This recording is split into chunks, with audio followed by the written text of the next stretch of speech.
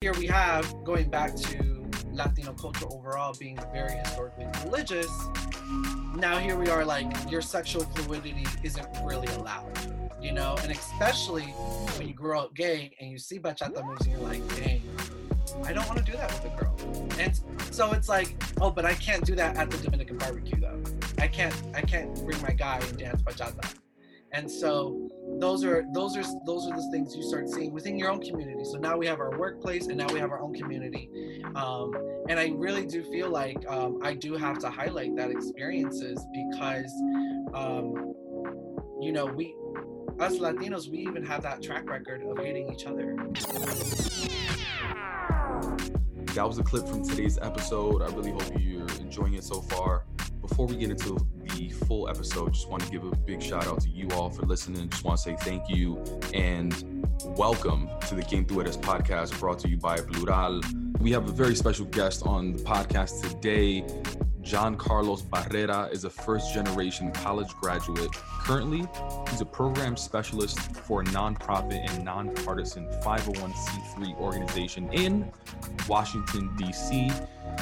Jhon contributes to the organization's mission of developing the next generation of Latino leaders. And most importantly, he's a proud and orgulloso queer Caribeño Latino, specifically Dominican and Colombian. De lo mío. Let's get to the episode.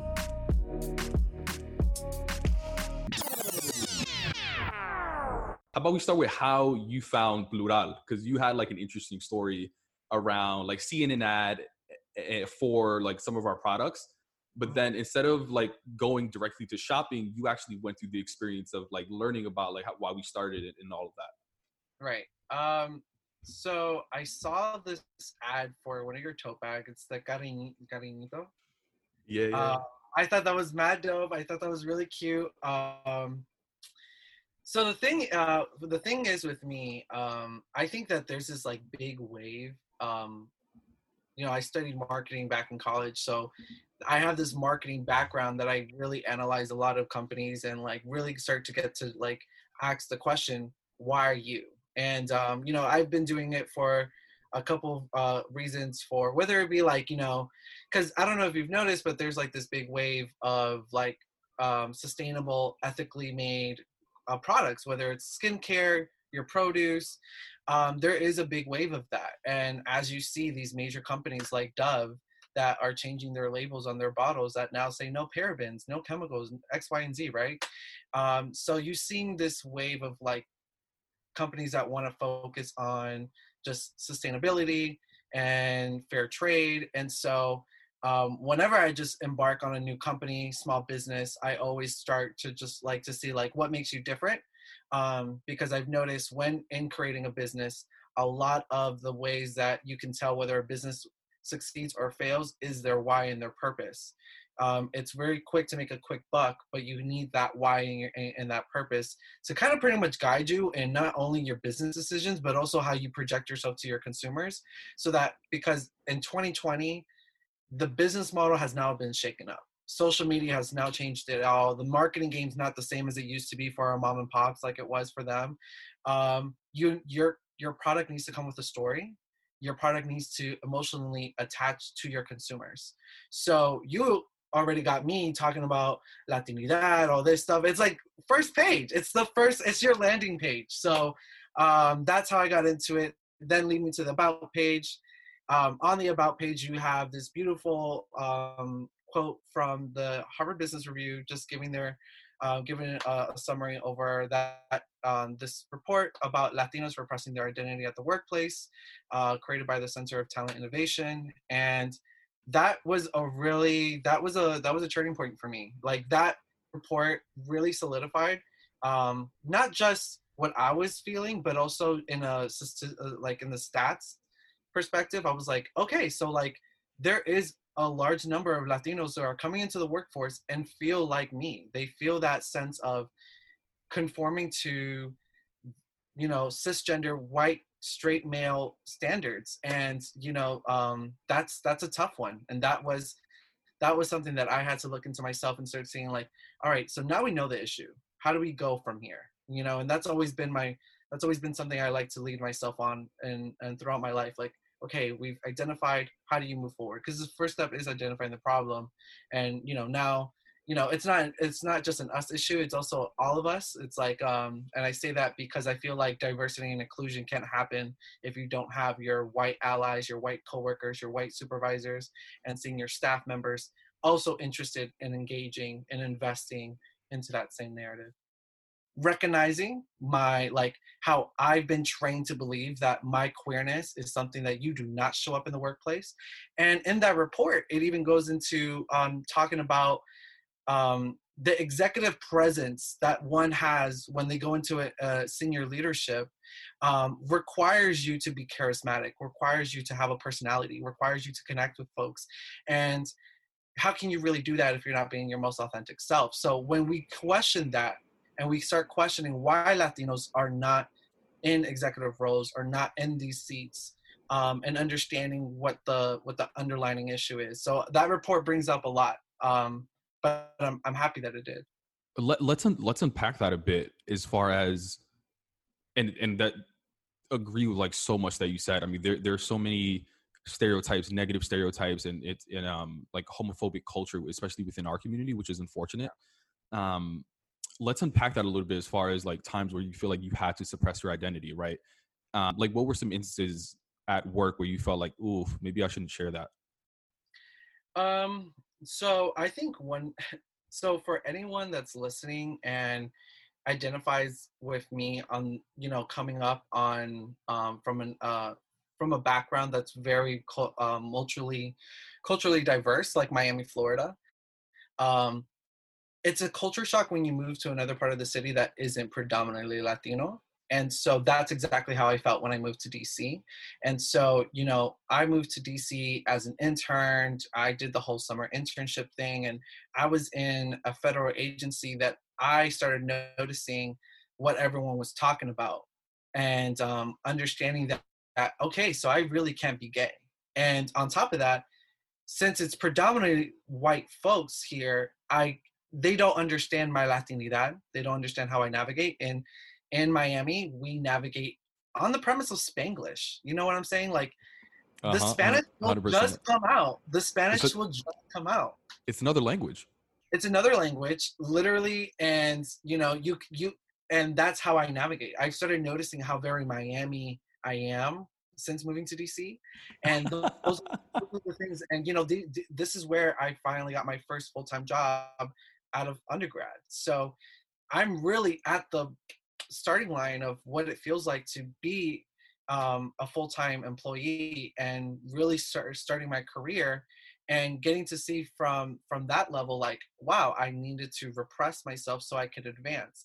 Now, what I will say is I was fortunate enough to have staff members, and as well as supervisors that were not white and were actually either Latino themselves or Black women.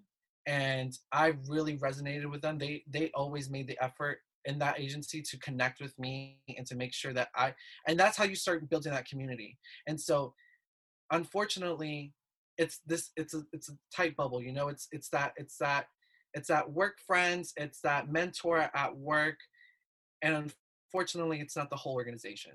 So I can be my most authentic self when I'm with these close subgroups of mentors, coworkers, peers, colleagues, whatever you want to call it.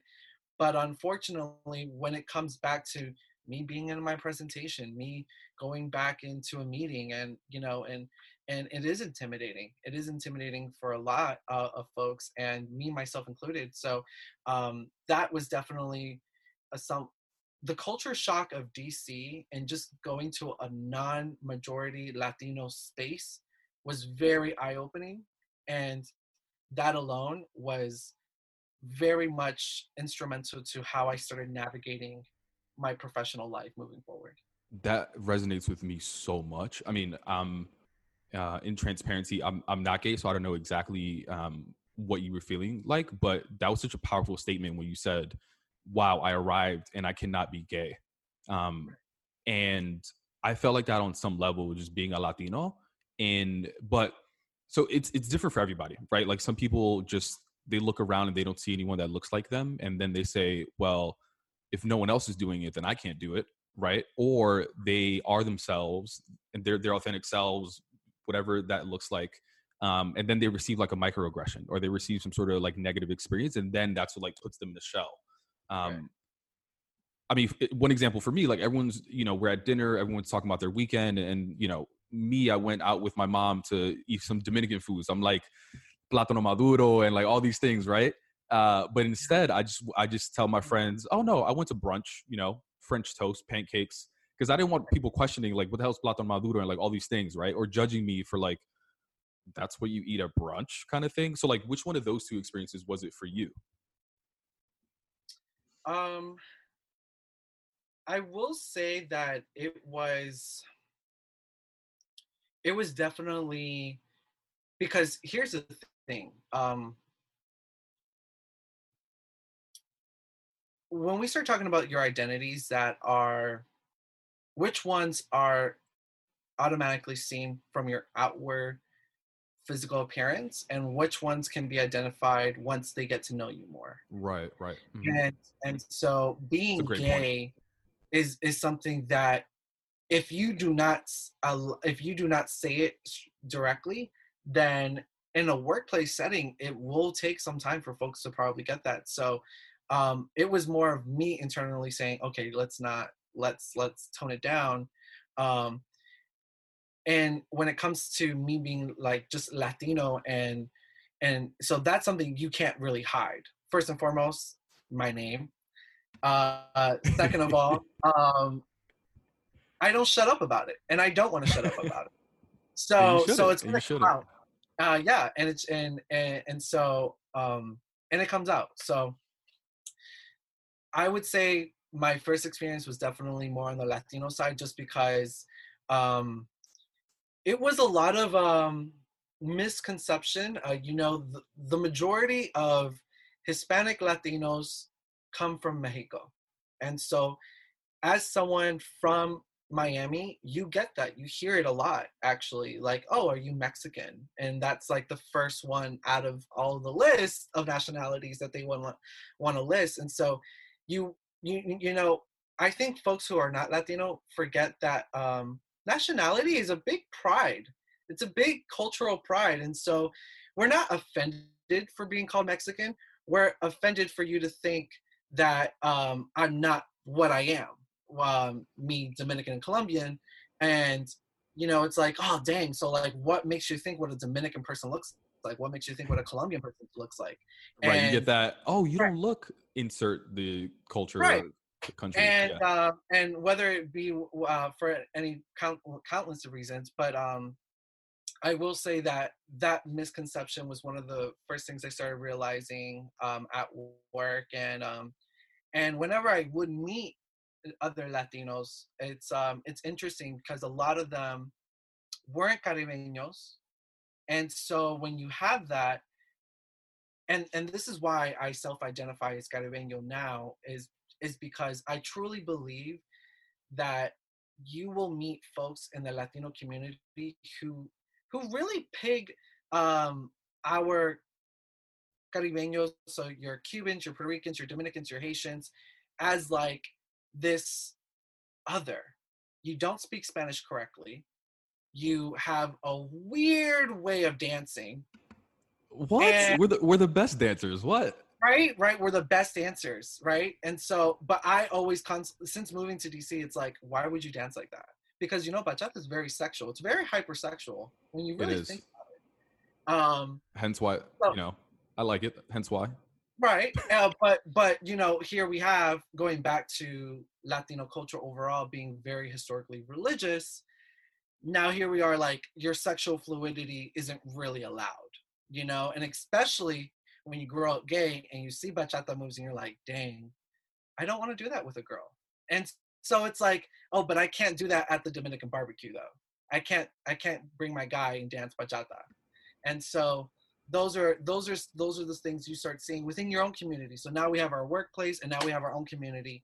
And I really do feel like I do have to highlight that experiences because, um, we us Latinos, we even have that track record of hating each other, you know, whether it's within our immediate families or just in our schools or in our communities.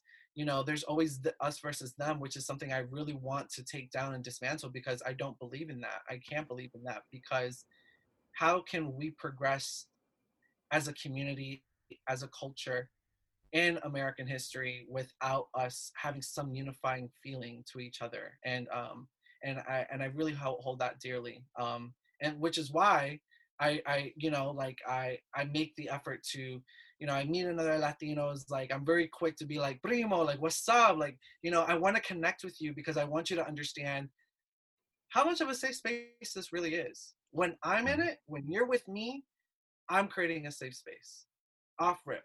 So I truly, going back into like just the experiences, um, that was definitely, I would definitely say just being Latino is already a hurdle enough at the workplace, and being gay, being LGBTQ plus just adds fire to the flame.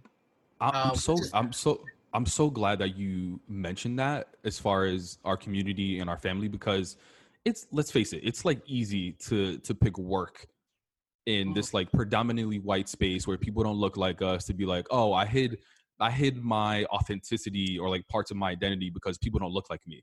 If you really think about it, most of the time, like, we hide just as many parts of our identity when we're around people that look like us, people that don't look like us, right?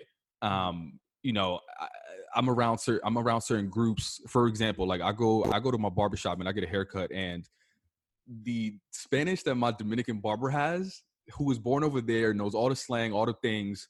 When I get a wow. haircut, like, I don't feel Dominican. You Mhm. know what I mean? Because like I don't know half the words he's saying to me. So like, you know, you get made fun of for not knowing the language as much as you should. It's like that saying "ni de aquí ni de allá," but also there's so many expectations that our culture puts on us around like what a Latino man should be. Right. I mean, religion is even such an interesting topic. Till this day, I tell my grandma that, you know, I'm not religious and I don't believe in God. And I just say it sometimes to like see what her reaction is.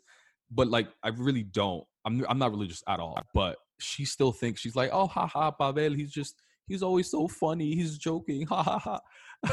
But it's just like they can't see us being any different than like what quote unquote Latino males should be.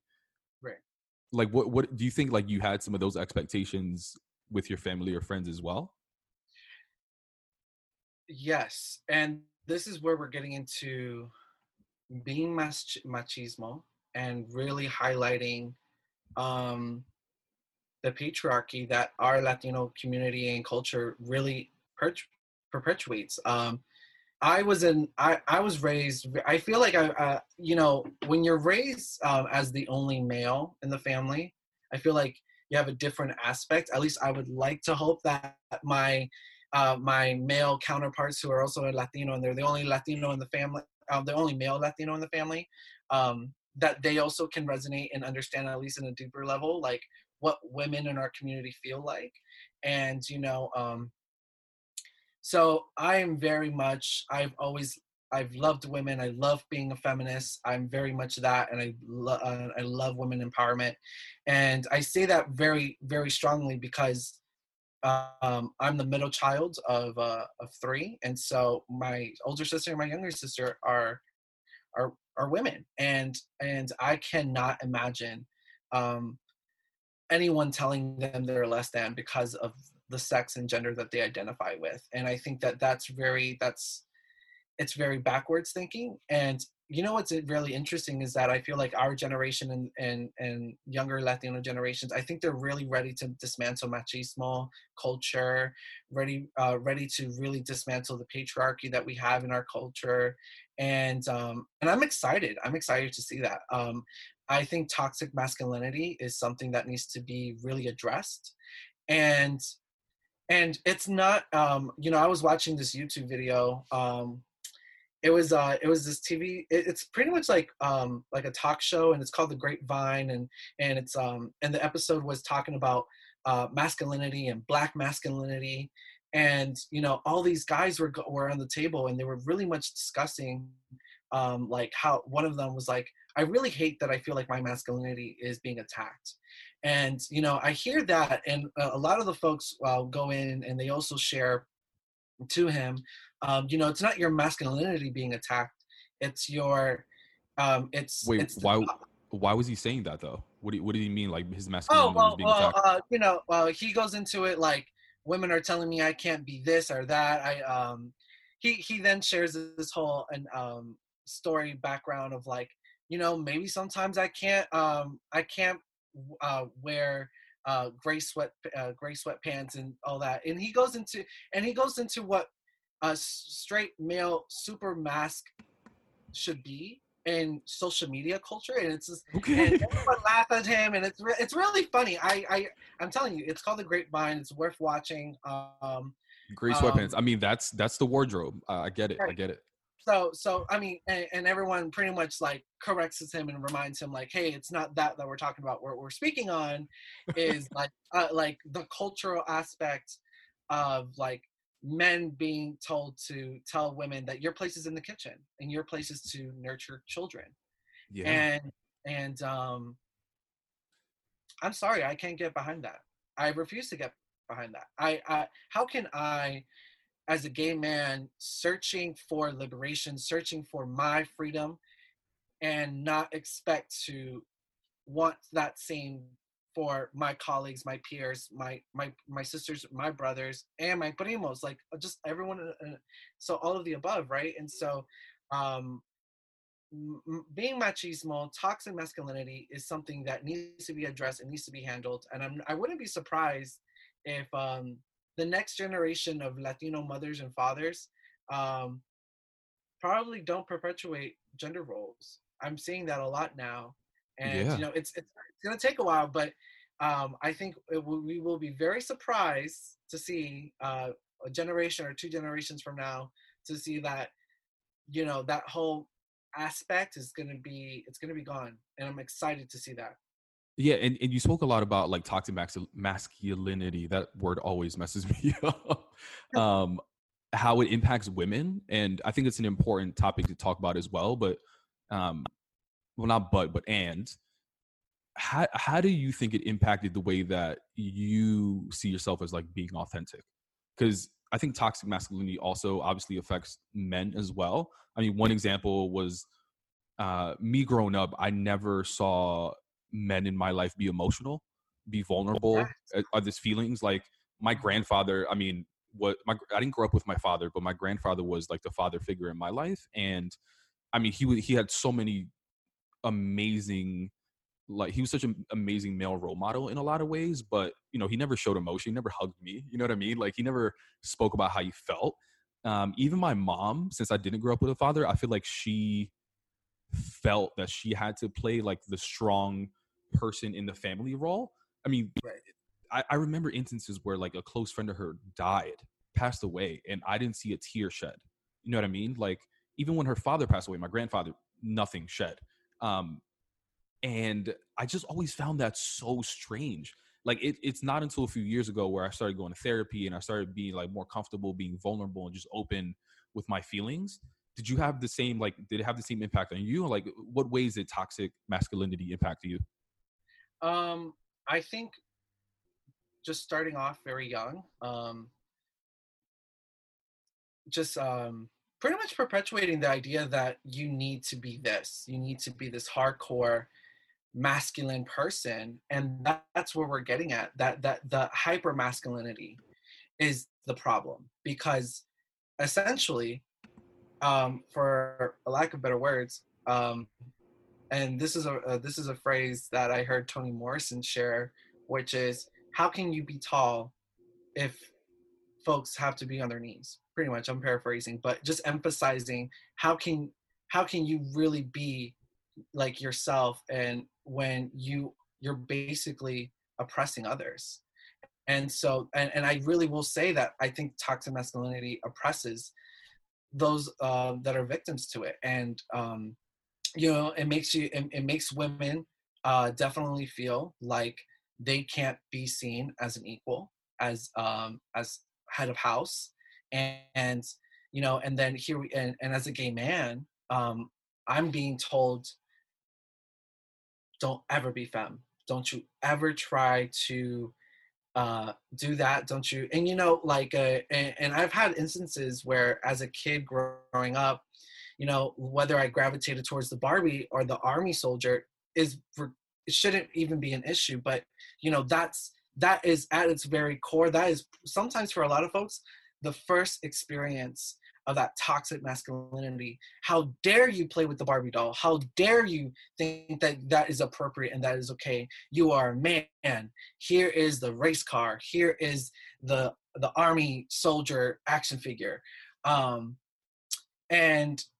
And so that was my first understanding of it. And back then I didn't have a word for it, but like now we can call it out. And just understanding that it doesn't allow folks to be their most authentic self. Like, one thing that any of my closest friends would say, because I always talk about this, is I identify as someone who just teeters between masculine or feminine. It's very fluid for me. It's honestly, it's on the occasion, whatever really calls for, and what I feel the most comfortable to project.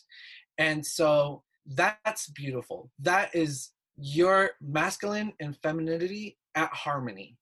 And going back to that Grapevine video that I mentioned, like, there was even this gender studies expert that was on the panel, and she even talked about like this yin and yang like analogy, and really explaining that that's the goal, and really explaining that that's where we need to take our energy from.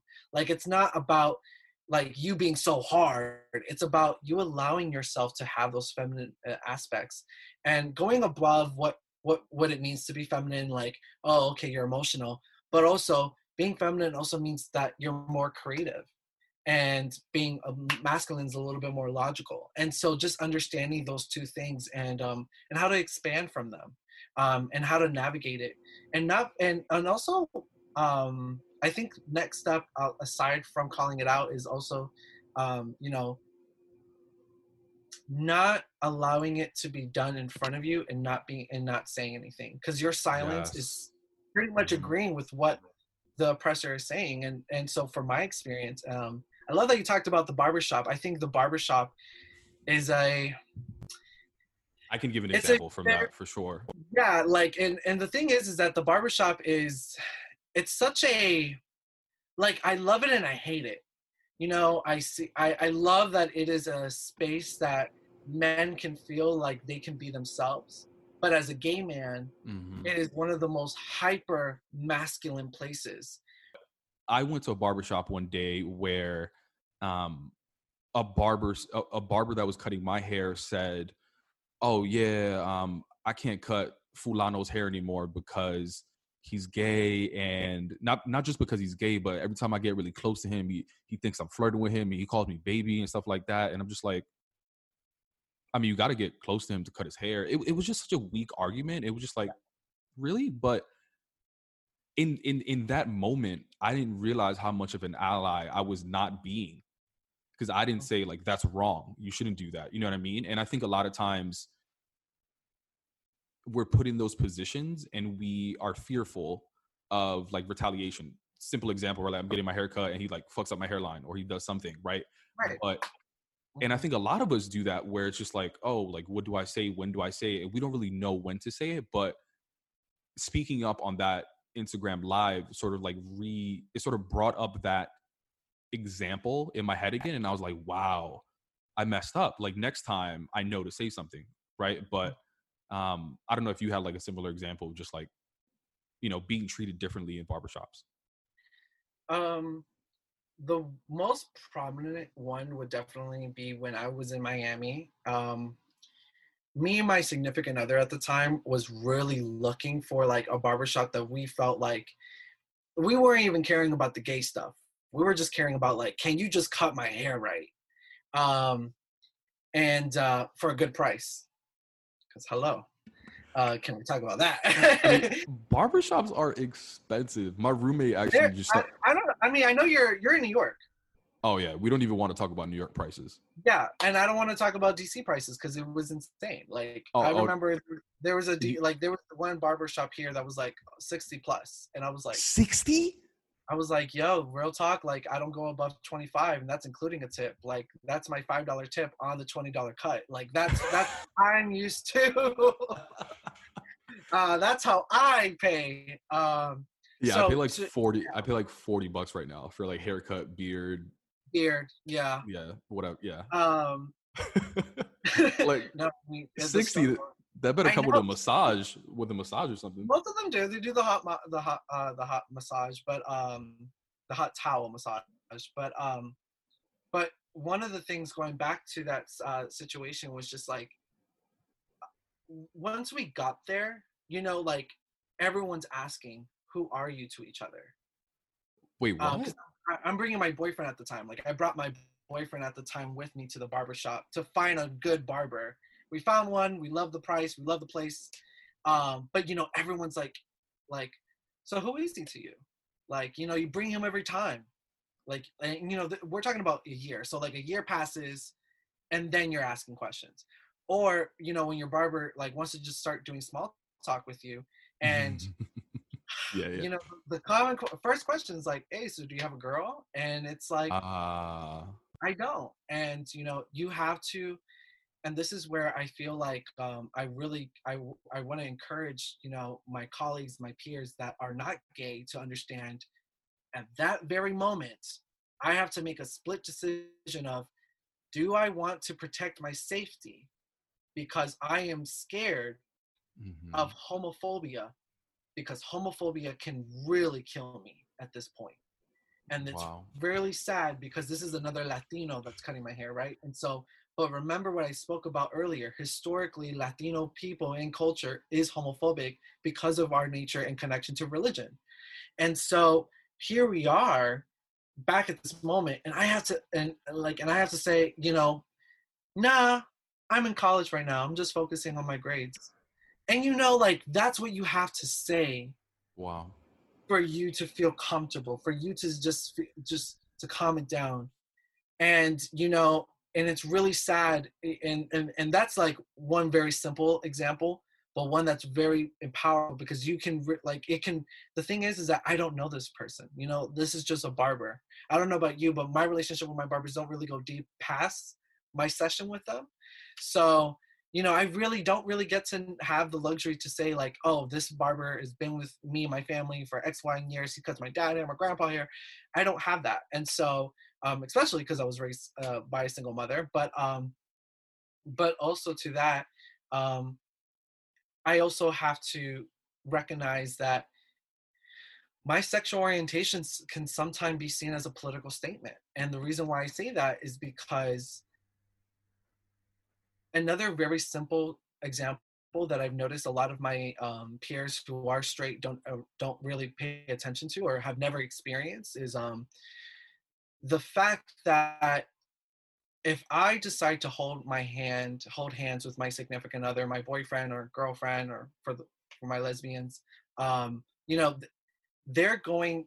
There is a chance that you're going to hear derogatory slang thrown at you. There's going to be a chance that you are going to be told, "Do not come here." If if a business refuses to serve you, and which is what we've seen in the past in this country. And so the reason why I bring that up is because that it has happened to me. I've had folks literally see me just do something as innocent as holding hands.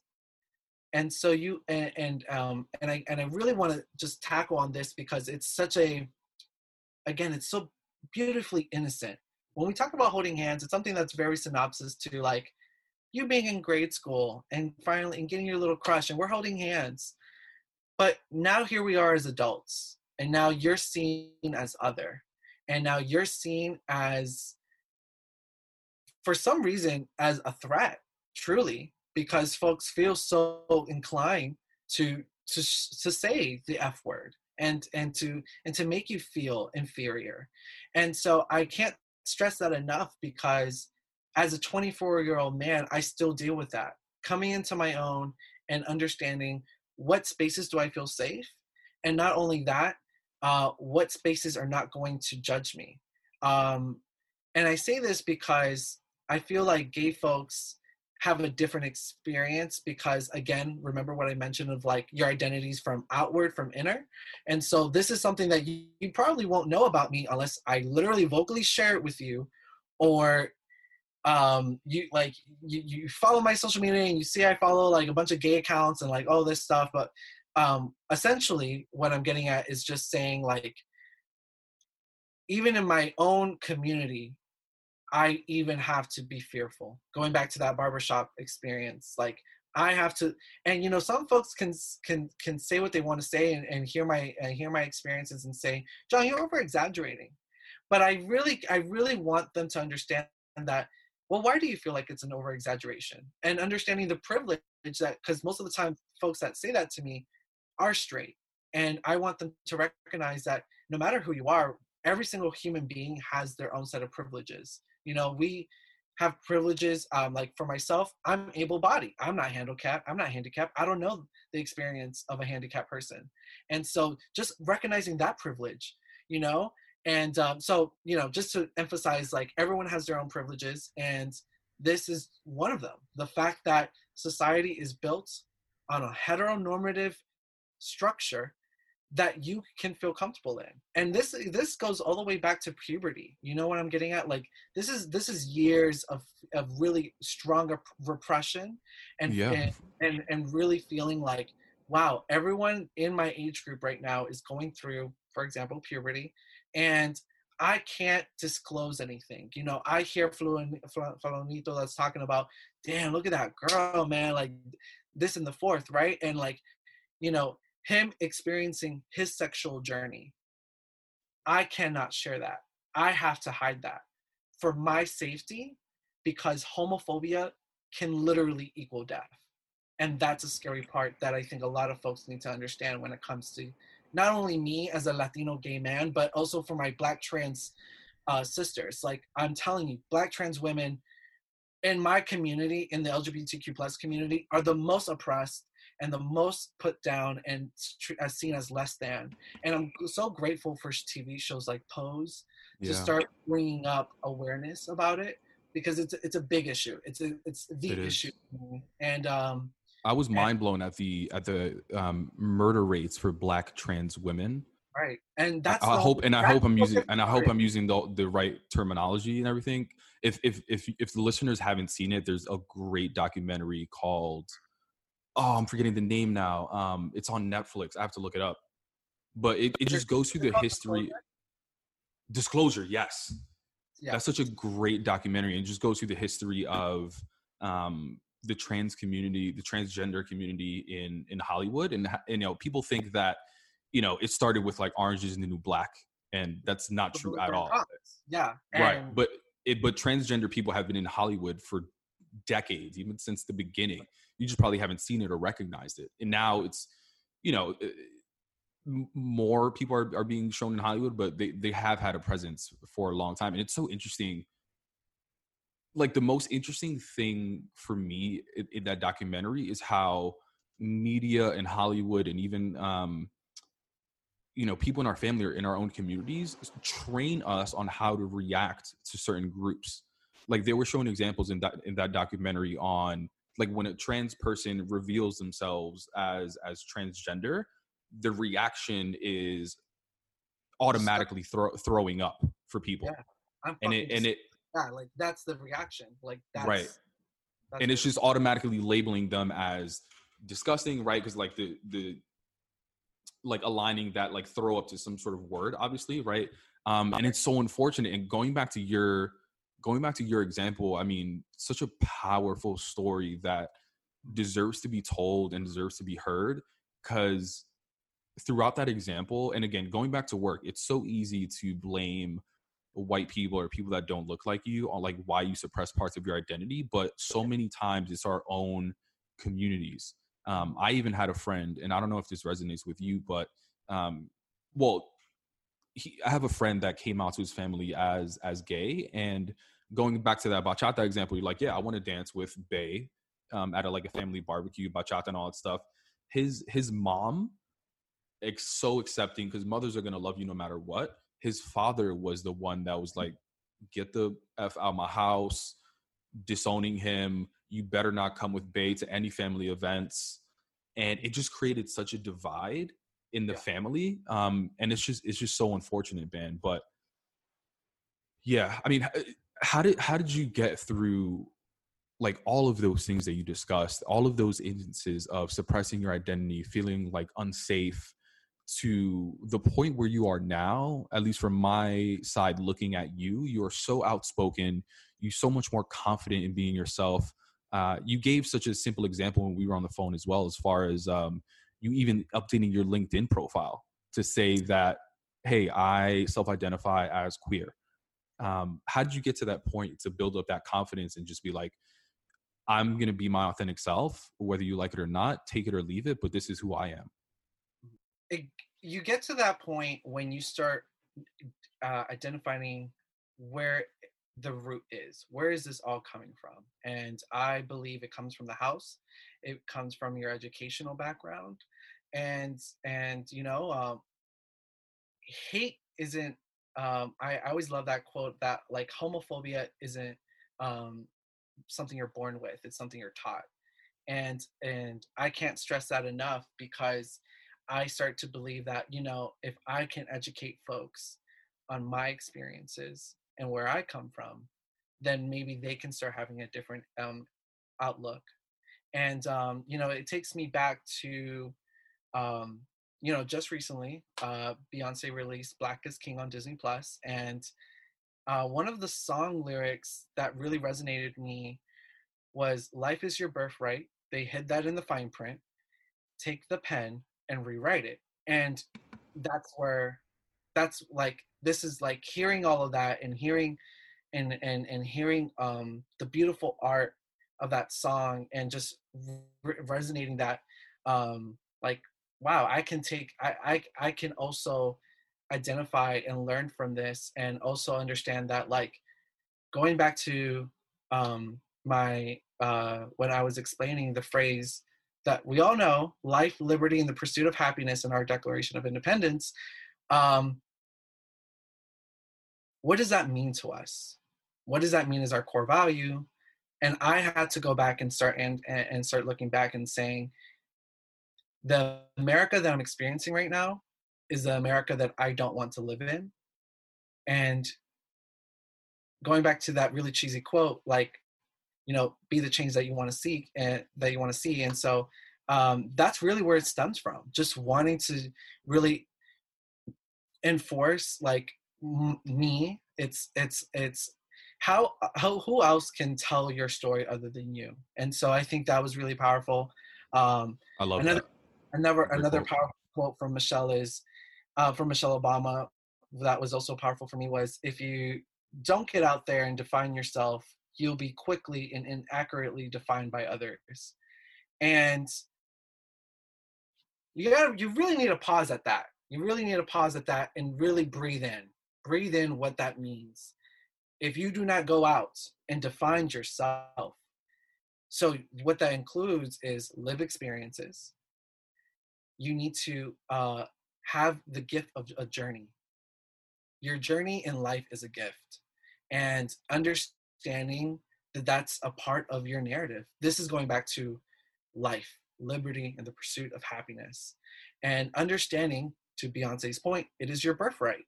So let's get into that. And I think that that's something very powerful, and this is how we can start regenerating the American narrative that we want to see. And so where it really stems from. It stems from me just collecting all of these things and just aligning them to see, okay, at your very core, this is how you identify as a person. At the very core of the country that you live in, this is how they identify, and this was the beginning starter point, our Declaration of Independence, and this is where we are. So how do we stray away from that, and like how to go back to pointing it out and understanding where we go from here. Um, so that involves you as a person doing your research and understanding your history and understanding this country's history, and also understanding that America is you. You are America. And I think that's really beautiful for Latinos to hear, because for so long we've never felt like we were a part of that. I don't know about you, but when I was growing up, I always said this to my sisters. I never see any Latinx, any Latino, Latina in our history books. That was always something that bothered me. And I also was bothered that first thing you learn about Black folks in history class is that they're slaves. We're not going into like, so like now, like you're not giving me the right sense. You're giving me the whitewash version of history, and I'm gonna need you to stop. But then it also goes into who writes these history books and who's going and who's defining what was said and what was done. I think it So goes back to that Michelle Obama quote, though, right? Like, if you don't write your own history, or if you don't tell your own story or the story of your people, someone else is. yeah, It's such a and powerful, yeah. it's so powerful, and it's for everyone. Yeah. You can take that for everyone, and that's what I love about it. It's so transferable. And so just going back and just saying like, okay, all these things that I felt that can be transferable to my experience, let me hold them really dear to my heart, and let me take it into how I navigate. And so I work for a nonprofit that emphasizes on the advancement and educating and developing of the next generation of Latino leaders. And here we are diversifying Congress and bringing them in, and we're really trying to make that impact. And I think it really starts with how you want that impact to be made. So I just happen to be blessed enough to work in a space that advances the lives of my own people, and so I think that's where it starts.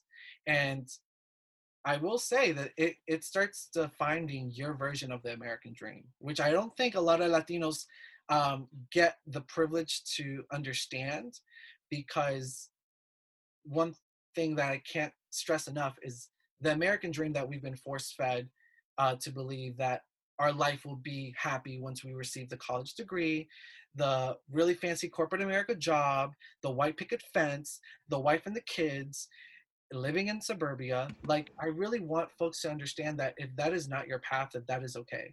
Yeah. Understanding that, Or the husband and the kids, or it's the fine. husband and the kids, like, but understanding that, Yeah. And there's so much pressure from like families to live that specific American dream. And I don't blame them, right? Because they want the best for us. And sometimes right. that's what they believe is just the best for us. So yeah, again, I think it goes back to like some of the family dynamics and just like their vision for their own children. Like, they don't even give their children sometimes the space to like figure themselves out as well. And that's what I'm getting Yeah. at, that